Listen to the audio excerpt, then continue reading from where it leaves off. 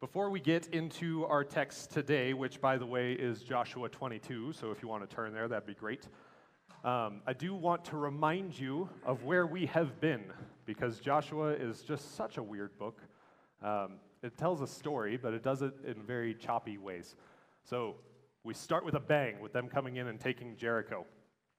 March around the walls, and they blow the trumpets, and everything comes tumbling down. And God gave Jericho, this mighty city, into the hands of the Israelites.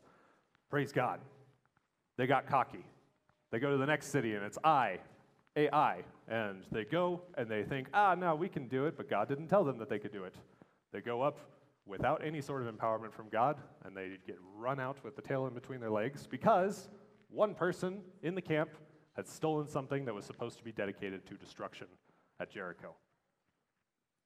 God was judging them through a very small city where they really should have won because they were being faithless.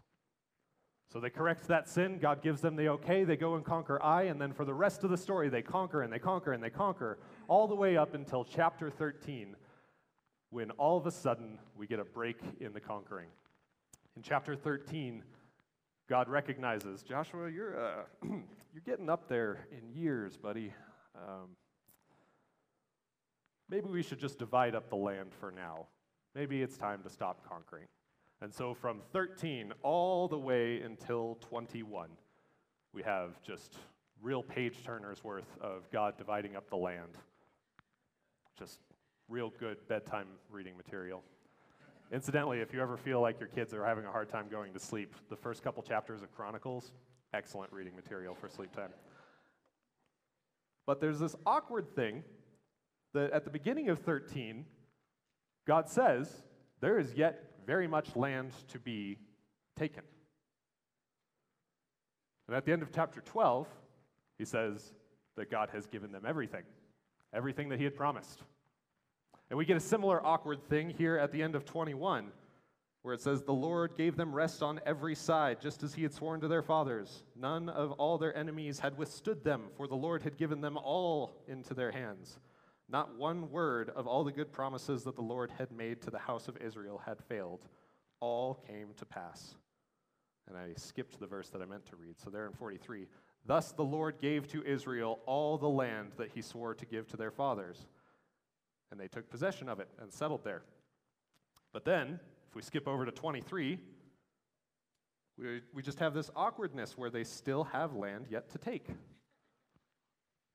But wait a second. God gave it to them all, or gave all of it to them. Lots of words there. But they still have to take it. It's awkward. It's awkward. And then in the middle, we have today's text, which is also awkward. So let's go to the Lord in prayer so that we can wade through this awkward mess that is the last half of Joshua. So Lord, we do thank you for the book of Joshua. We thank you for what of an encouragement it has been to our body. I've heard several people talking about how great it is to hear your mighty works and how you drove out people before your people. Lord, this is hard. It's hard for us to wrap our minds around, and it's hard when we start to try to understand the text, especially in light of who you are and how this is all just a shadow of what is to come. So God, we pray that you would give us eyes to see, give us ears to hear, and Spirit, would you come and teach us what you have for us today? This is for the good of the church and for Jesus' glory that we pray. Amen. All right, so let's start reading in chapter 22. At the time when he had divvied up all of the land, Joshua summoned the Reubenites and the Gadites and the half-tribe of Manasseh, and he said to them, you have kept all that Moses, the servant of the Lord, commanded you, and you have obeyed my voice in all that I have commanded you. You have not forsaken your brothers these many days. Down to this day you have been careful to keep the charge of the Lord your God. And now the Lord your God has given rest to your brothers as he promised them. Therefore turn and go to the tents in the land which was your possession, which Moses, the servant of the Lord, gave to you on the other side of the Jordan. Only be careful to observe the commandment of the law of Moses, the servant of the Lord, commanded you, to love the Lord your God and to walk in all his ways, to keep his commandments and to cling to him and to serve him with all your heart and all your soul. So Joshua blessed them and sent them away, and they went to their tents. So the land that God promised Israel was this little strip in the Middle East. We call it the Gaza Strip for modern day applications. But most of it was this area in between the Jordan River and the Mediterranean Sea. But when they got to the Jordan River, 3 of the tribes, or 2.5 rather, saw the land, and they saw that it was good for cattle, which is one of my favorite lines in all of the scripture, because it repeats itself. It's like, oh, this was good land. Like cows saw this land, and they said, that's where I want to live. And so the tribes that saw this land and had lots of cattle, they said, well, our cows like the land, we like the land, let's just stay here. They had not gone in and conquered any enemies on the other side of the Jordan yet. And so when Moses, on the other side of the Jordan, with all of the cities on that side conquered, he's looking, he doesn't get to go into the promised land, but he hears these 2.5 tribes say that we want to keep this land instead of going on to the other side. He says, great, you can have it, on one condition. When they go in to conquer, you go with them. It wouldn't be right for 10 of the tribes to have to go take their land individually without your help. Go and help your brothers. And so that's exactly what they did. When Joshua crosses the Jordan with all the people of Israel, and they go and take Jericho, Reuben and the half-tribe of Manasseh and Gad, they're among the people of Israel. They're going and they're conquering. They left some of their stuff behind on the other side, and they lived in tents on the Canaan side of Jordan, but they kept what God had commanded them to do. They went with their brothers and conquered. And now, for whatever reason, Joshua is slowing down, and he says it's time to stop fighting for a little bit. God has given us rest. Our enemies aren't attacking us, and we don't necessarily have to go to war right now. You guys can go home. Go see your cows. Go see your wives. Go see your kids. And praise God, they get to do it. He gives them a warning. Only be careful to observe the commandment that the law of Moses, the servant of the Lord, commanded you. To love the Lord your God and to walk in all his ways and keep his commandments. Okay.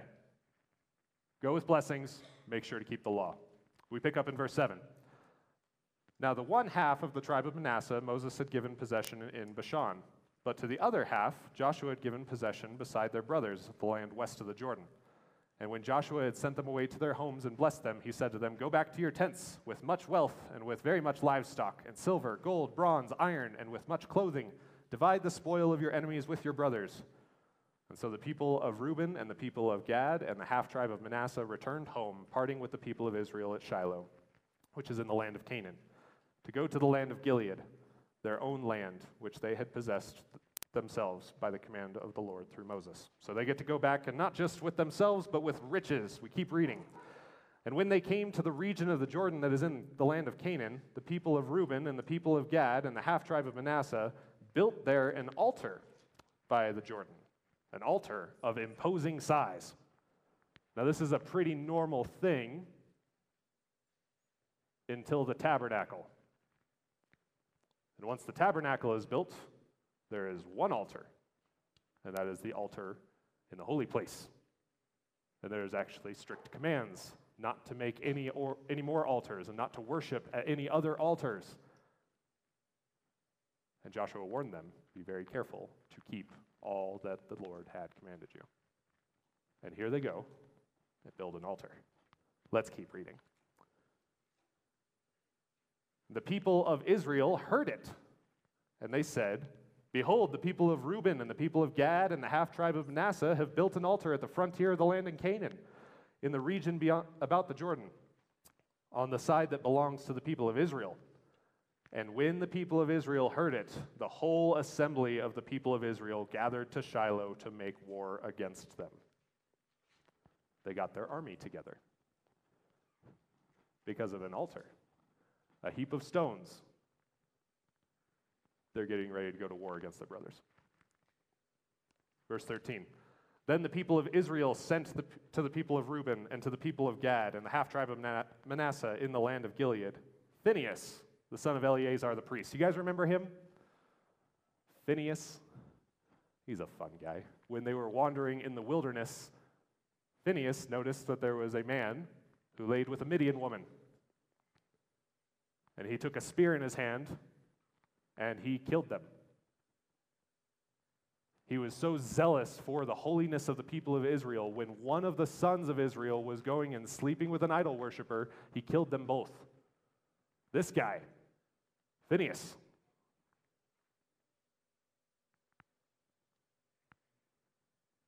Makes sense that they gathered an army. If that was just one guy transgressing, and he was willing to go that far, it makes sense that Phinehas would be willing to gather an army to go and topple 3 tribes that would be going into idolatry. Let's see what Phinehas says. Verse 14, and with him 10 chiefs, one from each tribal family of Israel, every one of them the head of the family among the clans of Israel. And they came to the people of Reuben, the people of Gad, and the half tribe of Manasseh in the land of Gilead, and they said to them, thus says the whole congregation of the Lord, what is this breach of faith that you have committed against the God of Israel in turning away this day from following the Lord by building yourselves an altar this day in rebellion against the Lord? Have we not had enough sin at Peor, from which we have not yet cleansed ourselves, and for which there came a plague upon the congregation of the Lord, that you too must turn this day away from following the Lord? If you remember, the sin at Peor was Achan. He was the guy that stole some stuff from Jericho that was all supposed to be destroyed, and it wasn't. Phinehas says, we're still recovering from that. Do you guys really want to multiply sins upon sins that God will come down and judge us?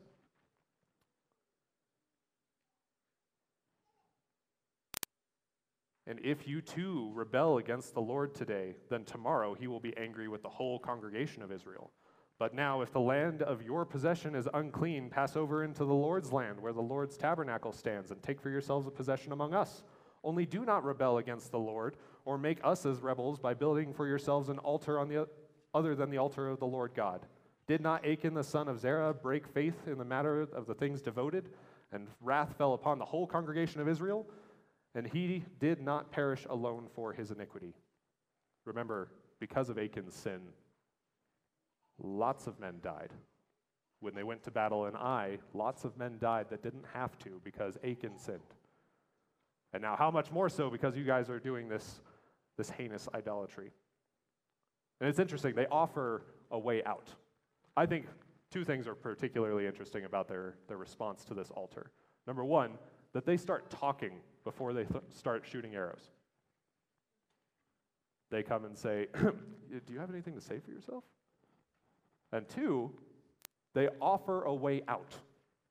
And the way out is this: if on that side of the Jordan you guys are just so full of idolatry, just come onto our side. We will divide our land with you. We will take some of our possession and give it to you, if only it means that you stop your idolatry. If being on that side of the Jordan means that you have to worship idols, then don't stay there. Come over here. And again, these are people with swords in their hands. They're taking this very seriously.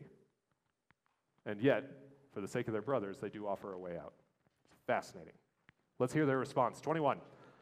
Then the people of Reuben, the people of Gad, and the half-tribe of Manasseh said in answer to the heads of the family of Israel, the mighty one, God the Lord, the mighty one, God the Lord, he knows, and let Israel itself know. If it was in rebellion or in breach of faith against the Lord, do not spare us today. If your accusation is true, then let us all be wiped out.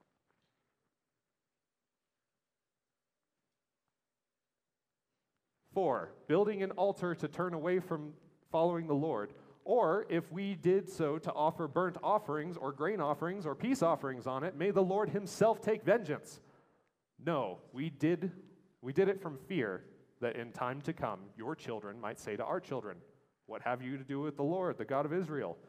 For the Lord has made the Jordan a boundary between us and you, and the people of Reuben and the people of Gad. You have no portion in the Lord. So your children might make our children cease to worship the Lord. Therefore, we said, let us now build an altar, not for burnt offering, nor for sacrifice, but to be a witness between us and you, and between our generations after us, that we do perform the service of the Lord in his presence with our burnt offerings and sacrifices and peace offerings. So your children will not come to say to our children in time to come, you have no portion with the Lord. And we thought, if this should be said to us of our descendants in time to come, we should say, behold, a copy of the altar of the Lord, which our fathers made, not for burnt offerings nor for sacrifice, but to be a witness between us and you. Far be it from us that we should rebel against the Lord and turn away this day from following the Lord by building an altar for burnt offering, grain offering, or sacrifice, other than the altar of the Lord our God that stands before his tabernacle. Just in case. That's why they built this altar. It was just in case. Just in case on that side of the Jordan, you guys say, because you have the temple, the tabernacle, that we don't have any portion with you. Just in case, we want to make sure that we have something standing that says, no, we do serve the same God. And so with this heap of stones, we have made a copy of the altar of the Lord so that you remember we worship the same God you do. And so that in years to come, your children will not kick our children out from serving the Lord and make them idolaters, like you're accusing us of being today. We made this as a witness, not as something that we can use. It's a replica, not something that is for utility purposes. So Phinehas, the priest and chiefs of the congregation, the heads of the whole families of Israel who were with him, heard the words of the people of Reuben and the people of Gad and the people of Manasseh, spoke that it was good in their eyes. And Phinehas, the son of Eleazar the priest, said to the people of Reuben and the people of Gad and the people of Manasseh, just in case you forgot who we're talking about, today we know that the Lord is in our midst, because you have not committed this breach of faith against the Lord. Now you have delivered the people of Israel from the hand of the Lord. Then Phinehas, son of Eleazar the priest, and the chiefs returned from the people of Reuben and the people of Gad and the land of Gilead to the land of Canaan, to the people of Israel, and brought back word to them. And the report was good in the eyes of the people of Israel. And the people of Israel blessed God and spoke no more of making war against them to destroy the land where the people of Reuben and the people of Gad were settled. The people of Reuben and the people of Gad called the altar Witness, for, they said, it is a witness between us that the Lord is God. And that is our passage for today. You see what I mean about awkward? I mean, it's great that everything ended well, but like, why is this here? Why do we have this story?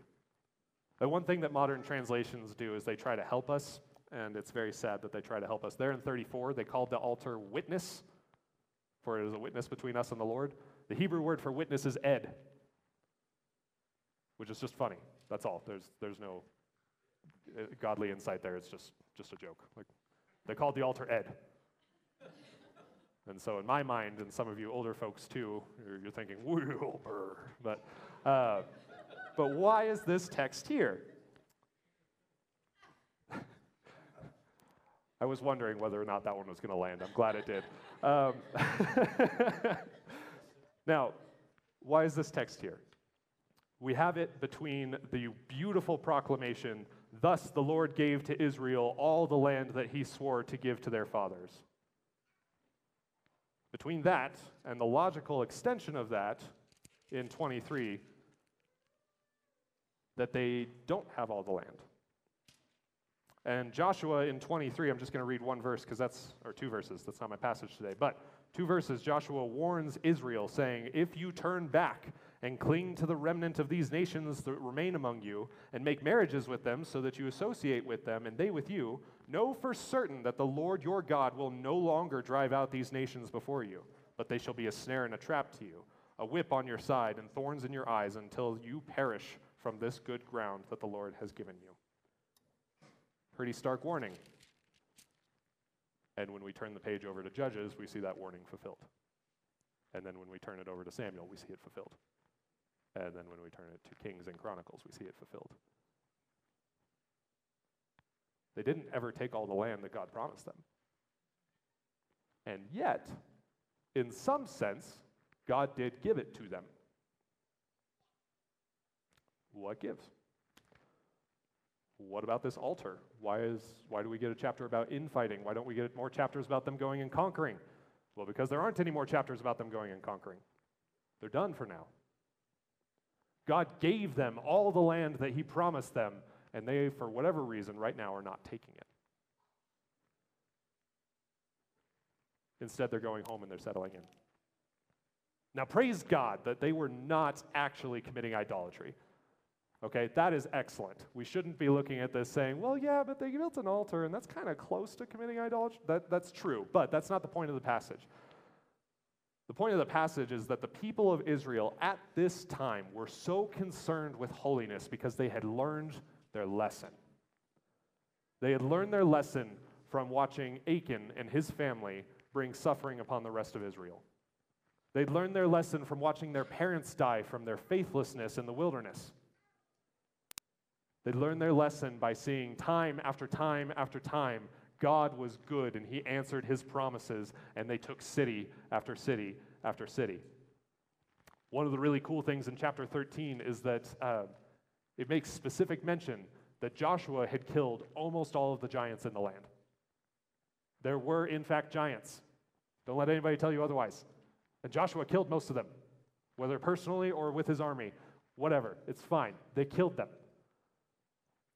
Things that should not have happened with a bunch of wandering shepherds whose military training was wandering in the desert. Not very good training, let's be honest. They were able to come in and conquer giants and to tear down walls because the Lord was with them. Praise God. And because they were so concerned with this holiness, they were even willing to go and wipe out their brothers if needed. Now, there is a general principle to be learned here. If you have a problem with your brother, talk first. Okay? Even if you have to have your sword on your hip, talk first. Get their side of the story. But I don't think that's all. We talk a lot at FRAC about the whole Bible being about Jesus. And with passages like this, you might kind of scratch your head about that. In what way is this about Jesus? And again, why is this story even here? Well, let me tell you.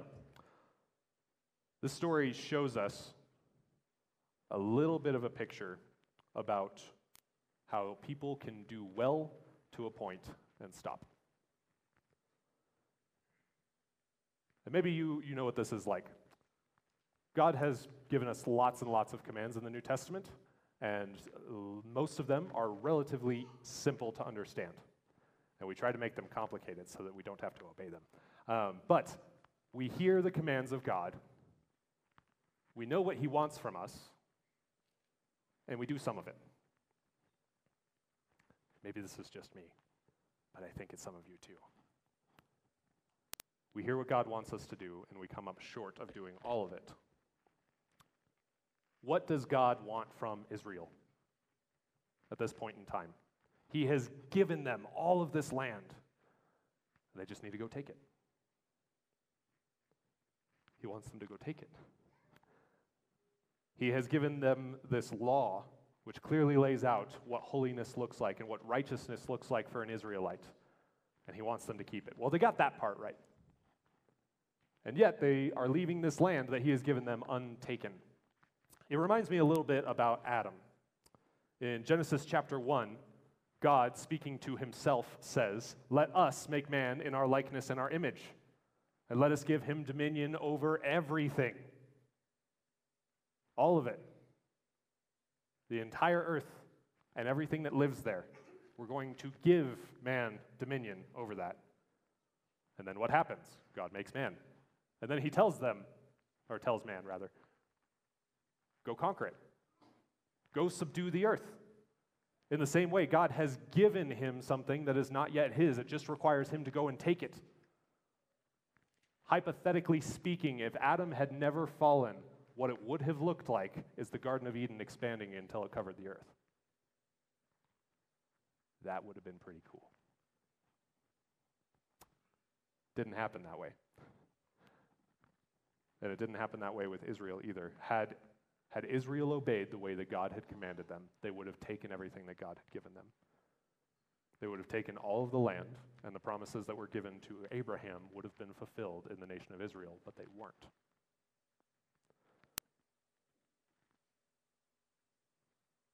So they were concerned about holiness within. which is good. Praise God for that. They stopped being concerned about going and taking the land that God had given them. And so what are we to learn from this? How does this point to Jesus? Jesus and Joshua, as we have mentioned before, is the same name in Hebrew. The one who comes after Moses to bring his people into the promised land. And we've already spent some time drawing some really cool comparisons between Joshua and Jesus, and you can go back and you can listen to those sermons to get that information. But as for now, are you aware that all of God's promises find their yes and their amen in Jesus? Have you thought about what that means? Israel never took all the land. God promised Abraham that his descendants would dwell in the land. Specific boundaries he set out for Abraham when Abraham was sojourning in Israel. Israel never took all the land. All of God's promises find their yes and their amen in Jesus. Israel never took all the land. What are we supposed to do with that? In Isaiah, God speaking to Jesus says, "Ask, and I will make the nations your inheritance. It is too small of a thing that you be the Redeemer of Israel only. Ask of me, and I will give you the world." And Jesus on the cross said, "Yes, Father, I'll take it." And he purchased it with his blood. And by being raised from the dead on the third day, God is saying, you got what you paid for, son. There's this fascinating passage. It's called the Great Commission. Maybe you've heard of it. Come look at it with me. In Matthew 28.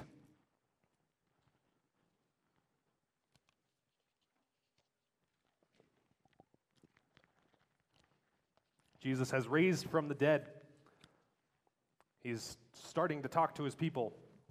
And then here, in verse 16 of Matthew 28, the 11 disciples went to Galilee, to the mountain to which Jesus had directed them, and they saw him, they worshipped him, but some doubted.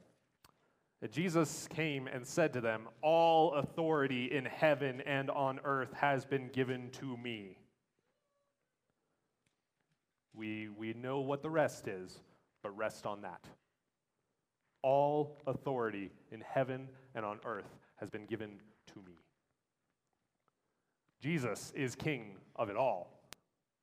He has all authority.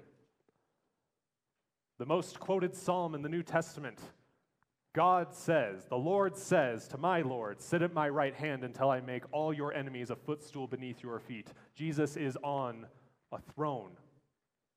And what God is doing from the time that Jesus ascends is he is conquering the earth. He is making Jesus' enemies a footstool beneath his feet until one day the increase of his peace and his kingdom will not know any end, and he's going to win.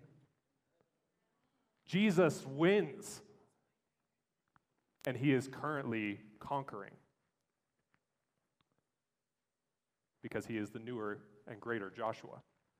Because the promised land that was promised to Abraham's seed is not just that little New Jersey-sized strip in the Middle East. No, it is the world. It is not just a 12-tribe people that ends up relatively small in the grand scheme of things. No, it is everyone. Jesus wins. God has given it to him, and God is currently making Jesus' enemies a footstool beneath his feet, and he is conquering. Praise God. We get to be a part of this. But what part are we playing? If we are to use Israel as a parable, what part are we playing? What does God want from us? Is God conquering in spite of us? Is he conquering with us? What's going on there? All authority in heaven and on earth has been given to me. Go, therefore, and make disciples of all nations, baptizing them in the name of the Father, the Son, and the Holy Spirit, teaching them to observe all that I have commanded you. And behold, I am with you always to the end of the age. One aspect of our role in the greater Joshua's conquering is to go and conquer. Do you believe that? The Great Commission is about going and getting citizens for the kingdom of heaven. And not only getting citizens, but teaching them to be good citizens, teaching them to obey all that Jesus has commanded. Obviously, that should start with you. We should be concerned about our own personal holiness and our own personal obedience of Jesus' commands. But one of his commands is to go and to conquer. There's also just this fascinating bit. A lot of things that happen in Genesis have continuing effects. In fact, it wouldn't be too far-fetched to say that the new covenant found its seed in the curse to the serpent. And that the new covenant grows a little bit when we see Abraham get the promises that he is going to have land and descendants that outnumber the sands of the sea and the stars, and that his descendant is going to bless all the nations. Paul very clearly points and says that that was talking about Jesus. There's stuff in Genesis that applies all the way through. One of those things that doesn't seem to go away is the creation mandate to go and subdue the earth. Okay, so let's think about that for a minute. All of the earth is Jesus's. I think we've established that pretty well. God has given it to Jesus. And in the same way that God gave the land of Gaza, Palestine, whatever you want to call it, to Israel, there's still some of it to be taken. Jesus is the new and greater Adam. Instead of seeing his wife sin, like Adam did, and following her into sin, like Adam did, Jesus comes on the scene and sees his bride under a death curse and says, "No, Father, let me take the punishment instead." But being the new and greater Adam, Jesus still has the creation mandate. And being brothers and sisters in Christ, we still have the creation mandate. There's an aspect in which we have to go and subdue the world. What am I trying to say? What am I getting at? What I'm getting at is that you engineers are fulfilling the creation mandate. What I'm getting at is that those of you who are making stuff, those of you that are maintaining stuff, those of you that are helping people in general overcome sickness and death, even in a temporary way, you are fulfilling the creation mandate. You are obeying what God has commanded of you. Are you doing it in part? We have a tendency to, just like the people on the other side of the Jordan, we have a tendency to be concerned with an aspect and miss the holistic part of what God wants from us. Do you have the mindset that ministry, official ministry, preaching, teaching, whatever, is the only work that's really meaningful? Or even discipleship, having people around your table. Do you have the mindset that that's the only thing that's really meaningful? Do you downplay your work as a necessary evil? I'm here to tell you, all of it is Jesus's. All of it belongs to Jesus. Your house, your land, your work, it belongs to Jesus. Through that, you can fulfill part of what God has called you to. Now, that's obviously not the only part. Excellence in work is not the only thing that Jesus wants from you. He also wants you to go and make disciples. He wants you to preach the gospel to a lost and dying world. And part of the reason that our world is the way it is because we have not been doing that very well.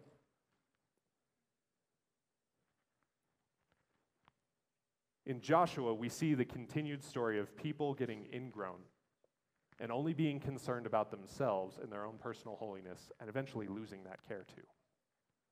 It moves very smoothly from we're building this altar, that Ed, right, as a witness between us because we're not idolaters. We all want to worship the same God. We move from that seamlessly into Judges where the people all did what was right in their own eyes, which means that they did not honor God. It moves seamlessly there. Because what God wanted from them was holistic. It was conquering the land. It was keeping their own holiness. And it was also being a light to the nations. That was something that the Israelites never even considered, how to be a light to the nations. And so I ask you, Are you worshiping in part? Are you aware that Jesus wants it all? Are you aware that it all already belongs to Jesus? Are you striving for excellence at your work? Are you seeking to obey all that Jesus has commanded you? Are you going and preaching the gospel? Are you making disciples and teaching them to obey? There is much that Jesus has required of you. There is much land yet to be taken. But Jesus is going to win. Are you going to be a part of it? And some of you might be asking, well, what would it look like? What would that actually look like? I get the idea of preaching the gospel. Okay, I think I understand how that could look. I could talk to my coworkers. Great. I could talk to my neighbors. I could have them over for dinner. But what would it mean for me to uphold personal holiness? Well, husbands, it looks like loving your wives, just like Christ loved the church. Wives, it means submitting to your husbands. No qualification. That's what it says. Submit to your husbands. Children, it means obeying your parents. It means letting only wholesome things come out of your mouth that are good for the building up of those who hear. And we could go on, because most of the New Testament is concerned with helping you to obey Jesus and to live like he did. What would it look like for you to go conquer in work? It means that it's not just a dead-end job. Even little things, they belong to Jesus. It means working as though Jesus is the one to whom you will have to give an account. If you are an educator, it means educating in a way that people will glorify Jesus at the end. If you are a builder, it means building in such a way so as to not walk away and say, not my job, but rather to build in such a way that Jesus will look at that and say, well done.